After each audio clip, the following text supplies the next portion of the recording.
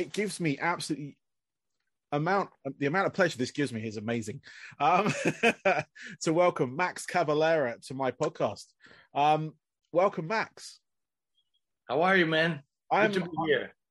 Thank you so much. I'm good. Like I said just before I hit record, massive fan. I've followed Soulfly since the start. I'm going to be perfectly honest with you. I was fortunate enough to be at your first London show with Limp Bizkit and Cold as your support. Right. Yeah. And I even have, like, my wife said you've got to show him, but I've even got the merch I bought from the show still. Oh wow, those pants! Yeah, the cargo shorts, and they still fit, which is amazing. And I got that signed by Cold as well at the same show. Those pants are living proof of Soulfly's new metal era. Oh, totally. And I was all about the new metal.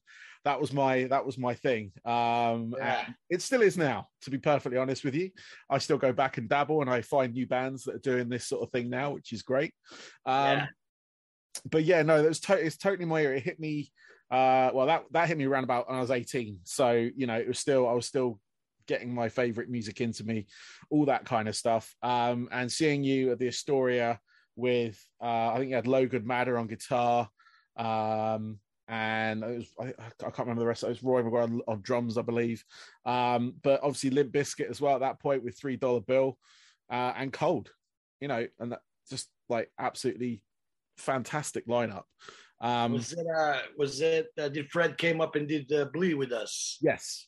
Okay. Yeah. And no, it was really good because that album you had, going back before we talk about your new album, you had Fred on that album. You had Chino. You have Grady, Benji as well. Yep. Benji from Skid Dread and Dub War. And fantastic debut album. Totally, like, it did fall into that kind. I know you guys never really sort of, I guess, saw yourself as a new metal band, but it really kind of hit that heavier side of that genre, which was welcomed at the time because a lot of it was going sort of, I don't like the word mainstream. It was becoming more consumable, I guess. Yeah. I mean, I enjoy it, man. It's like what I like about my career is I got to experience so many phases of metal, Yeah. So not many people can say that or do that. I started with a lot of obscure black metal with early Sepultura, and then hugely move into more death metal, thrash metal territory. Yeah. And then groove came in with Chaos AD, and then Roots, of course, became with listen to the Korn and Deftones. And by the time I made first Soulfly record, I was immersed on the simplicity and hooks of some of the new metal way of making riffs, which is even today I feel it's very primal, it's very very raw, especially when you have songs like Eye for an Eye. Pretty much 2 or 3 chords on the whole song. Yeah. But it's so strong and it's so primal and really, really, very, very raw, and it hits you hard. And the guests on those records, especially the first 2, we having everybody that you mentioned on Soulfly 1 and on Primitive, we went off the hook with Sean Lennon, Tom Araya, Corey Taylor. We had Chino again. Yeah. It was incredible time. I'm just kind of a musician, being lucky enough to experience all these phases of metal. It's great. Yeah. No, it's absolutely amazing. I was going to ask like how that has like sort of shaped your music, because obviously I remember Nail Bomb, I remember Sepultura, I remember that Chaos AD, I remember Roots. I remember when you brought that sort of tribal sound into a raw sort of thrash death metal sound. And you followed that into Soulfly as well. A lot of the stuff on that first album keeps going through, actually, most of your album. You've got that kind of like primitive rawness that you were talking about there, where it's just very sort of like tribalistic drums, very sort of simple riffs, but heavy, big riffs, that sort of the driving riffs, if you will. Like with a lot of like tribal and that sort of music, it's very driven. It's just sort of like constant, you know.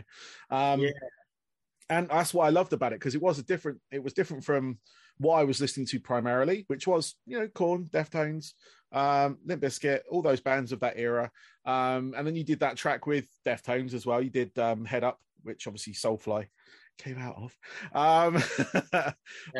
Hence your words in it. But I was just, just like following you throughout the years and just watching you, like with Cavalera Conspiracy, with I had your son on the show last year, Go Ahead and Die, Amadeus, and just like listening to stuff like that you've worked on, and you've been part, like I say, you've been part of this whole, not just one movement but multiple movements of metal. That's what I'm most proud of it. I think it's like I got to experience just different movements, phases of metal, and then to me, in a weird way, Totem to me feels very much like a celebration of all those movements in one record. Even though it's less tribal than, let's say, Primitive, but it's there. If you listen, especially if you listen to it in headphones, there's many songs where the percussion is buried underneath the massive sound. It's because it's a massive sounding record. It has an old school feeling. It was done on purpose. The production with Arthur and the way the songs were created, but it was we did percussion on it, and it's in there, and the grooves are in there. I think especially the song Totem has a heavy, almost like, I think the opening riff is pretty much from the new metal era of riffs. I think that's what I was trying to do, was maybe a celebration of all my eras in one record, and that's quite difficult to do it. And end up felt a little bit more like an old school type record, but the original idea was a celebration of all my career in one record, and it's going to be Soulfly's 12th record, and let's try to put on, and I think I like to look at this record as side A and side B, like a vinyl, kind of looking at it as a vinyl fan. So side A is very energetic to me. Is one of the most powerful side A's I ever done in my whole career, including Sepultura. And then side B is much more adventurous and much more kind of like, there's songs like Soulfly 12 that's very, I'm drawing inspiration by gothic stuff like Cure, Sisters of Mercy, which were big influence even in the Sepultura days. I love Sisters of Mercy, The Mission UK, and then you have Spirit Animal, which is like a 10-minute song, like almost like Soulfly meets Neurosis or something, definitely like a journey in a song, a whole journey into one song. Definitely. So Totem is it's ambitious in its own way, it's an ambitious project in its own way, but I think it's I fell in love with the way this record was made. Very warm feeling stores, the nostalgic of some of the songwritings of the fast songs, and the experimental stuff on side B was also really fun to make. So overall, no regrets, man. I just love, in fact, I'm blown away that I'm alive and I'm still enjoying playing music. That's like mind blowing. At my age, most people lose interest by then. It's like done. I'm done with this, but not me. I'm still very much in love with and passionate about metal. No, that's amazing. I mean, like, I mean, you can tell throughout because you keep doing things as well. So it's not like you've stopped, if that makes sense. Right. It's one of I mean, those. it's been 4 years since Ritual, which is a Yeah, long, probably one of the Soulfly's longest gaps. yeah.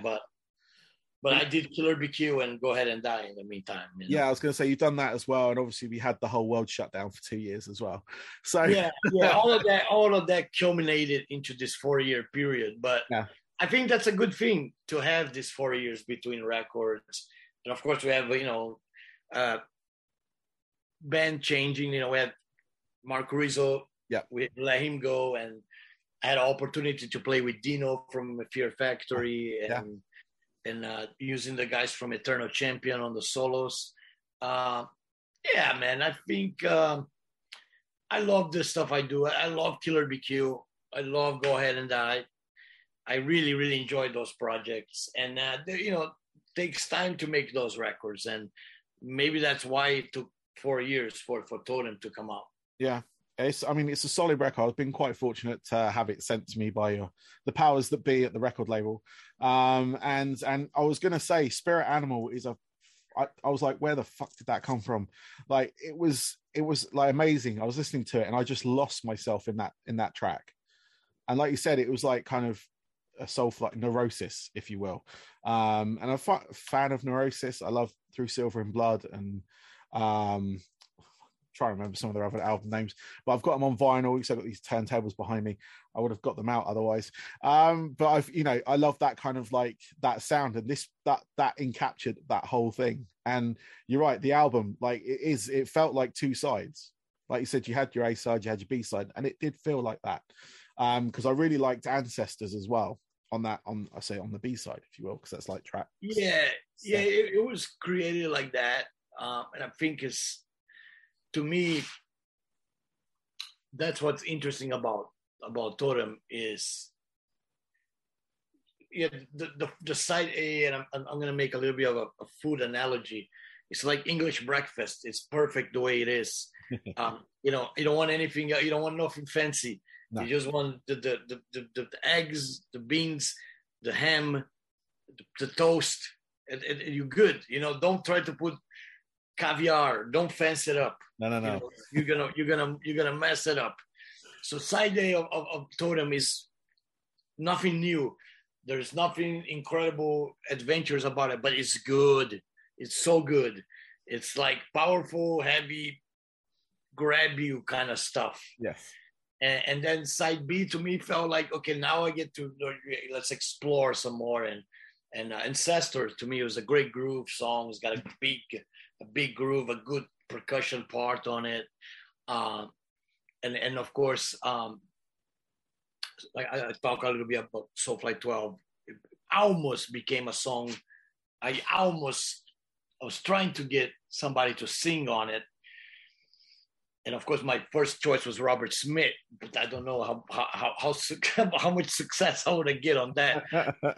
Although I've seen his bass player with the Iron Maiden shirt. Yeah, which gives me a little bit of hope. It's at least it's metal, Yeah. I mean, you gotta ask. You have to ask. I mean, I would love to. I ran out of time in the studio, but the idea is planted, and I think there's something in there. This gothic metal connection. There's definitely something to be explored in the future. Definitely. But Spirit Animal, that was just completely off the wall. I mean, I work on it piece by piece. The intro is 2 minutes. I did that on its own. And then the rest of the song kind of came in.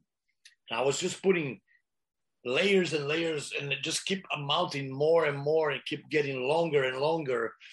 And then I watched this psychologist talking about, in order for a song to put you in a trance, a lot of tribal people do that. And I think that's why a lot of doom metal guys do 20-minute songs, is to get you in a fucking trance. You got to get possessed by the music. It needs to be more than 6 minutes. So I was like talking to Arthur, like, I want to do more than 6 minutes. Let's keep going. And end up being, almost 10 minutes. And it was a challenge. It was cool. I think I embraced totally out of my comfort zone. Like, I don't do long songs. Yeah. I don't even knew if I could do it. Like, let's just try. But I think the end result became one of those kind of fun things on the record that people are actually gonna, hopefully when they get to that point, to be something like, oh wow, I didn't see this track coming on this record, you know. A bit of a surprise in the end of the record, you know. I mean, it certainly was, because like normally with kind of what I expect when I saw it was 10 minutes long, I expect like, you know, the 3-minute track and then a bonus track maybe at the end. Right, yeah. Old school style, if you will. But no, this kept going, and you're right, it put me in that zone, it put me in that trance. So you set out to do something and it has worked on at least me. So Thank you. That's huge to hear. I was really intrigued by this notion, you know. And the older I get, the more I kind of learn to listen to. When I was young, I didn't have patience for long songs. I hated Starway to Heaven. Hated. I could never listen to the whole thing. Every time I put it on, after 1 minute, I skip the track. I like, let's go to Black Dog or something, you know. But now I appreciate, definitely appreciate what it takes to make a song like that. Yeah. It was a lot of thought process on a creation and formation, building of the song, and you got to build different. There's a tempo signature, time signatures, and all this. The long outro with the dub music. Yeah. The different drums. It was fun. It was definitely a fun thing to be part of it. Oh, excellent. Well, I mean, anyone who's watching this, listening to, wait for the album to come out. That track is amazing. Thank you. It's not out till August 5th, isn't it? The album. That's what I've got. Yeah. Anyway, a day after my birthday. It's my own birthday present. Fantastic. And are you guys are coming over here, right, to England? Are you? Hope we do it in October. I think that's like we're leaving it open right now for October and November. Okay. I know we have a festival in Japan in August and a festival in Australia in December, but we don't have nothing booked for October, November. So I hope it'll be Europe. Okay, cool. I haven't been in Europe since 2019, so I'm long overdue. Yes, definitely. Definitely. Well, I'll be there as soon as you guys announce that. But no, I was going to ask you, what was it like having, like, because obviously over this last 4 bit, you've worked on a few albums, but you've also worked with your kids on music. So with this album, you've got, is it Zion is on drums? And then you work with Igor, obviously, your brother, and you've got Amadeus as well with Go Ahead and Die, and he's got his own thing. And how does that feel, having your family like kind of like still within this world that you've kind of traveled through, if you will, and you're still very much part of, but now you've got your kids are coming through as well, and they're very good musicians in their own right. Thank you. Yep. How does that like feel? Because I've got kids of my own, they're very young, and I'd love them to go into music if they wanted to, but it's just sort of like, how, you know, you must be incredibly proud of them. I am, and it's a bit like it's a mix of empire and mafia. Like once you get in, you can get out. Yep. You know, there's this unwritten law as far as they becoming heavy metal players. Like you can't quit. Now you got to stay. It's a family business. It's a Cavalera thing. You're in it. You are in it. But they were born on that, right? I mean, there's pictures of Igor and Zion sleeping on guitar cases with Tonayomi and Ozzy in the background playing. I have pictures of band guys holding Zion when he's 2 years old, Mike Patton and the Ramones, the whole Ramones band holding Zion, and he's screaming bloody murder, save me from these animals, you know. In fact, I told Gloria she should put those in a book. It would be an amazing picture book for fans to see it, you know.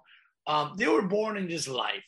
So what I told Gloria, like, whatever they do, I just want them to have joy in what they find when they do it, you know, because I find joy in metal. I found it. And as much as a heartbreak I got with Sepultura and tragedies that come along the way, there's a lot of victories and there's a lot of triumphs, you know. So it's high and lows, and you have to, but that's life, right? Yeah, exactly. It's part of life. You got to deal with both. It can't, if it was all good, it'd be boring. Yeah. If it was all bad, it'd be terrible. But it's a bit of both. You know, of course, if they wanted to become doctors or engineers, I would have, you know, support that as well. But there's definitely a side of me in my heart that was like, yes, they're metal. They play metal. They play good. Yes. not just they play. They're actually good enough to that I can play with them. That I, you know, I can, like, if I'm at home and I'm bored, I can call Zion, like, let's go to the gym pad and just make some noise. You know, I've done that a couple of times. Sometimes I'm just completely like in a bad mood and I want to better my mood. I call him, like, let's go to the jam pad, and I grab my guitar, you sit on the drum, and we just go at it, you know. We did that. A lot of the writing of Totem was just me and him. Yeah. So that's what makes this record a bit special to me, is that connection I formed with Zion, because he's very much into more classic metal. Like, his favorite band is Deftones. Okay. And Gojira and Black Sabbath. You know, he loves Black Sabbath. And you know, I like a lot of more obscure, extreme kind of stuff. So the combination of that was really cool. Like, I'm pulling more for crazy, extreme sound, but he's pulling more to a classic sound. So yeah, the combination of that was very cool. And he actually helped on the writing of the record as well, with a lot of cool ideas, time signature ideas. And I was like, what are you talking about? What do you mean? You know, he was like, yeah, we should do something goes on a 5/4 instead of on a 4/4. And it's like, hey, hold on. Now you're talking, you're not speaking my language anymore. Like, you have to explain to me what you want. So then he showed me like a Deftones song or a Gojira song that had this. And we did two parts of the record has different 5/7, 5/4. Yeah. Time signature. That was really cool. And I like that he was, you know, forcing that out of me, because that is not really the normal stuff that I do. But I was intrigued by it, by the idea. So I ran with it, you know. So yeah, I think I'm extremely proud as a dad that I get to do that with my kid. And Amadeus on Go Ahead and Die, it was an absolute joy making that record with him, like going to the desert, watching all her movies with him, doing barbecues with him, and then, you know, creating a whole record with him in a cabin in the desert was an amazing experience. You know, I wanted to form that bond with my kids, you know, so I'm very, very lucky with that. No, it is amazing to see, and I can't wait for a sort of Cavalera family album of all of you. Yeah, right. We already done a tour. There was a tour called Maximum Cavalera. Yeah, and it was a couple of years ago, and it was Insight and Lodi Kong, Soulfly. I think we can do that in the future as well, and having you know, me and my brother and Soulfly, and Healing Magic and Insight, and maybe by then the grandkids have their own bands. Yeah, why not? Cavalera Fest. There you go. Even the dogs have their own bands. Oh, that would be amazing. I don't want to keep you too much more, because I know I've already got a very short time with you. But I've just got a couple of questions left, if that's all right, Max. Of course. Cool. What I want to find out from you, these are my sort of like standard ending questions, if you will. But what I want to know is if you could pinpoint 3 pivotal albums that have shaped your musical career. So not necessarily like the best album of a certain band, but like you heard this album at a certain time and it made you want to do, you know, made you want to be in metal, made you want to make thrash metal, made you want to make death metal, or the one that made you want to sing, play a guitar, you know, in general, or even something more recent. You've gone like, wow, what has this person done? If you could if you can pinpoint to three, that would be great. Right. So I think we have to start with Queen Live Killers. It was the first show I saw. It was an amazing concert in Sao Paulo in a full soccer stadium. And I went the next day and bought Queen Live Killers on cassette. And what an incredible experience. They were an amazing band, amazing musicians, visually stunning. Freddie Mercury had the crowd in the palm of his hands, like nobody else's business, you know. To witness that as a young kid, and I hated music before that, so that's a huge. That's how powerful Queen was. I went from a kid that hated music to a rock and roller the next day, amazing, because of Queen. So I had to pick. I had to pick Queen, and then I think I had to go with Sabotage. Black Sabbath, out of all Black Sabbath records, that's probably my favorite one. And that's difficult because Black Sabbath has so many great records. You know, Master of Reality is great. Sabbath Bloody Sabbath is great. Yeah. Mob Rules and Heaven and Hell are great. Born Again is great. But Sabotage to me feels like it's a unique piece of music. Yeah. Everything is great. It's ambitious. I heard it being called the first prog metal album ever. I think that's what a lot of people call it. By definition, Sabotage is the first real prog metal record ever made. I don't know if it's true or not, but I probably agree with that. I'll go with that. Yeah. And then I think one of the coolest records I heard in a long time was Ride the Lightning. And I cut my hair for it. It was kind of cool. My uncle was like trying to get me to go narrow and straight, and I had long hair, and I go, well, if you cut your hair, I'll buy you an imported record that you want, you know. And I had my eye on Ride the Lightning already, you know, shiny on the store, right on the front of the store. And yeah, I cut my hair, and it's like it was a buzz cut. I looked like an army freak, you know, like. but I got my hands on it, and I still today I think it's an incredible record. Ride the Lightning. It doesn't get any better than that. I think for as far as that kind of music, that for the thrash world, I think that is the ultimate thrash record. Yeah, it's the one everyone pinpoints for that thrash side of things. It's incredible. It's an incredible, powerful record. Imagery is great. The lyrics are great. The sounds are great. And and I cut my hair for it. I don't regret. So yeah, for sure, those three records are very important in my career. I mean, Queen, Black Sabbath.